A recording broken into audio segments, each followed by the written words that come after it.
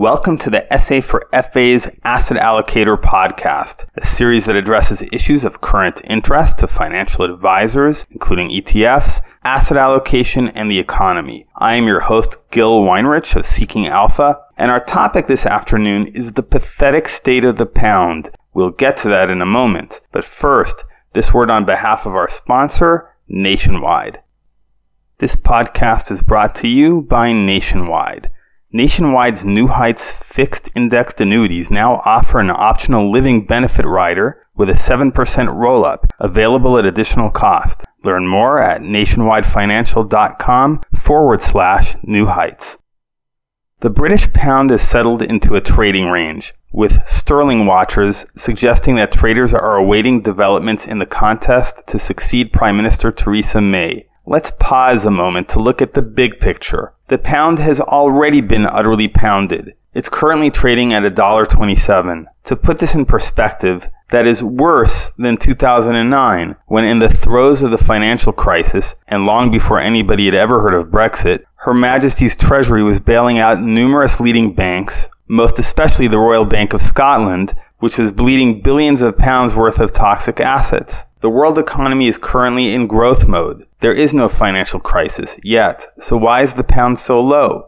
Well, as currency traders understand the matter implicitly, the UK is in financial crisis. Let's be clear here. Britain has not exited the EU, so what we've had is 3 years of Brexit uncertainty, but it's an uncertainty that has been feared to resolve in the direction of a not-so-great Britain, one lacking preferential access to the world's second largest market. For that reason, British firms over the past 3 years have reduced investment in the UK, and British firms have offshored to other locations in the EU and elsewhere as a business survival imperative. Needless to say, European and other firms have also reduced their investments in the UK. Now, one of the scenarios in the ever-changing, yet still tedious Brexit analysis is a second referendum, in which British voters, according to recent polls, have tilted in the direction of remaining within the EU.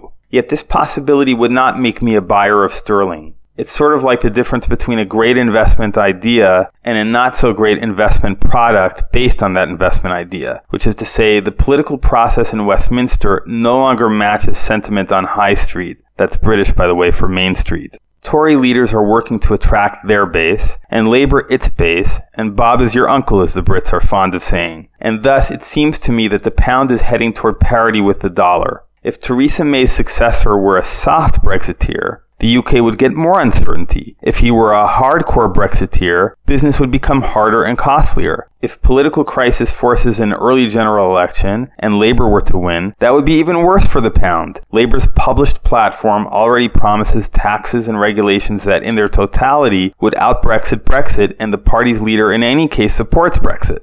The last time the pound reached near parity levels with the dollar was back in 1985. But there was no crisis in 1985. The problem, if you could call it that, was that the dollar was so incredibly strong as a result of Paul Volcker's Fed's quantitative tightening to defeat inflation, and Reaganomics' strengthening of the U.S. economy. The U.S. responded to this by devaluing the dollar, but Britain, under the leadership of Margaret Thatcher, also pursued policies that strengthened the British economy. And ultimately, that is what is missing here. Brexit is not inherently bad for the British economy. The problem may be that, in breaking off from Europe, Britain has not simultaneously promised to create a low-tax, high-growth business haven along Europe's border. And therefore, barring any big change that is not presently foreseeable, I would expect a long-term devaluation of British assets. Thanks for listening. If you found this podcast useful, please leave a review on Apple or Google Podcasts so that others can discover this series.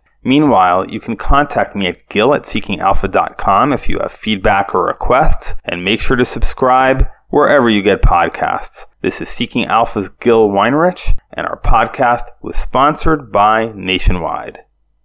This podcast was brought to you by Nationwide. Nationwide's New Heights fixed indexed annuities now offer the flexibility of earlier withdrawals, with an optional living benefit rider at additional cost. Learn more at nationwidefinancial.com/New Heights.